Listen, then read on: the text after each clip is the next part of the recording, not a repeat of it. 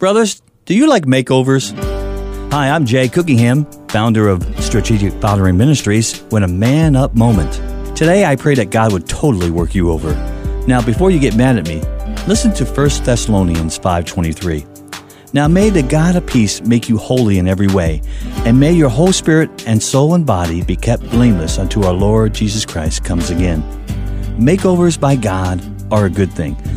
The reach down, stand back up, and dust us off type of love is a total makeover of our hearts. Making us holy is a renovation of how we live our lives. It's an overhaul that makes us look and live like Jesus. How does God do this work?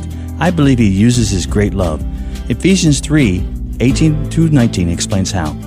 And may you have the power to understand, as all God's people should, how wide, how long, how high, and how deep His love is. May you experience the love of Christ, though it is too great to understand fully.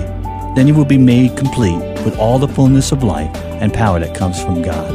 As we experience His love, Christ completes the work in us. What a promise. What a makeover. The goal is to become a people who are passionately loving God all the time. God's pursuit of our heart is relentless. It's crazy love. It's a makeover designed to make us able to love Him in return. God bless you, and we'll see you next time. Meanwhile, please visit strategicfathering.com.